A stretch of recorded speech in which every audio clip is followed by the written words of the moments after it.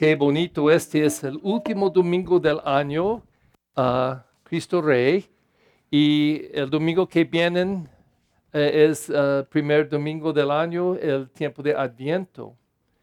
Y yo creo que la palabra es tan importante este día porque es casi en contra de eso, es en contra. La iglesia es muy triunfo porque, por ejemplo, la Ciudad Vaticano es un país, y tienen el rey, el papa. No sé si ustedes saben eso, pero un cardenal es un príncipe. En el mundo es un príncipe. Entonces, por ejemplo, si cuando el reina de Inglaterra muere, van a pasar un día porque tiene muchos años, pero todos los líderes de las naciones del mundo van a ir a Inglaterra por su celebración. Y está en orden de importancia. Y hay gente y sacerdotes, etcétera, senadores y todo. Entonces empiezan con los princesas y príncipes y después el príncipes, los cardinales, porque son príncipes de la iglesia, después reinas y reyes, o presidentes también mezclado aquí. Porque este es del mundo, la importancia de líderes y reyes y reinas en el mundo. Y usamos lengua, estas palabras, porque los evangelizadores del tiempo de Cristo estaban en un mundo de príncipes, de reinas. Entonces, tenemos esta reflexión de Dios, pero si escuchan la palabra este día, es completamente opuesto.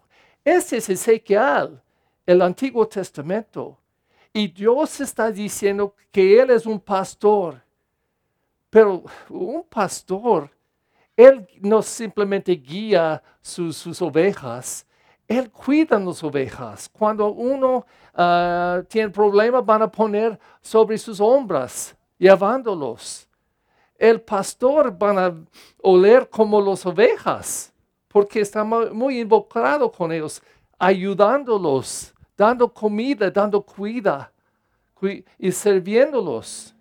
Y nuestro Dios dice, yo soy como pastor con ovejas, no como rey eterno, como un pastor, es Dios. Esta festividad es nuevo, el año 1926, cuando empezó. Y empezó del Papa, después la guerra y muchos problemas, tratando de hacer una diferente visión del mundo, como Cristo, nuestro Rey eterno. Es bonito. Pero Jesús, en este Evangelio, usando estas palabras, está usando para hacer un énfasis.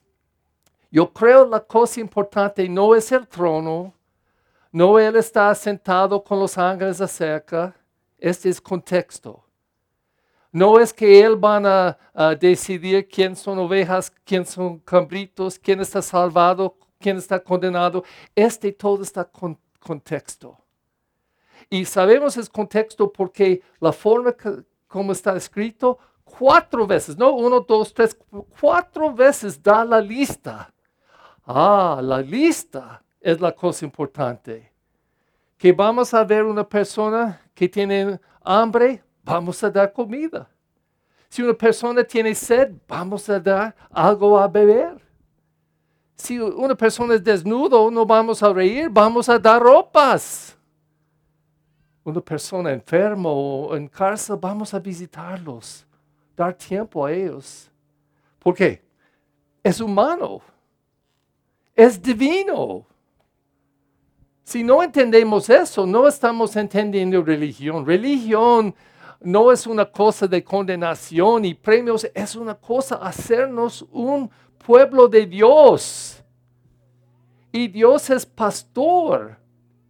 Entonces tenemos que imitar lo mismo. Qué bonito en este día de bautismo de 2 hijas, niñas, que sus padres y padrinos entienden eso y están formando desde este día, el día de su bautismo, formando dos mujeres que van a desarrollar en Cristo y tener una compasión, un respeto y amor, tratando de vivir justicia, compasión, siempre cuidando uno al otro, y no solamente sus hermanos y hermanas, sus padres, sus tíos, sus sobrinos y todo, no, cuidando los más insignificantes. Y este es el punto de la historia del Evangelio este día, más importante, porque Jesús identifica no con nuestros hermanos o la gente que nos aman, Él identifica con los más insignificantes. ¿Qué hace por los más insignificantes o que no hace por los más insignificantes? Es la cosa que van a hacernos más como Cristo. Y este es el punto de bautismo y de nuestra fe y nuestra participación en esta misa este día.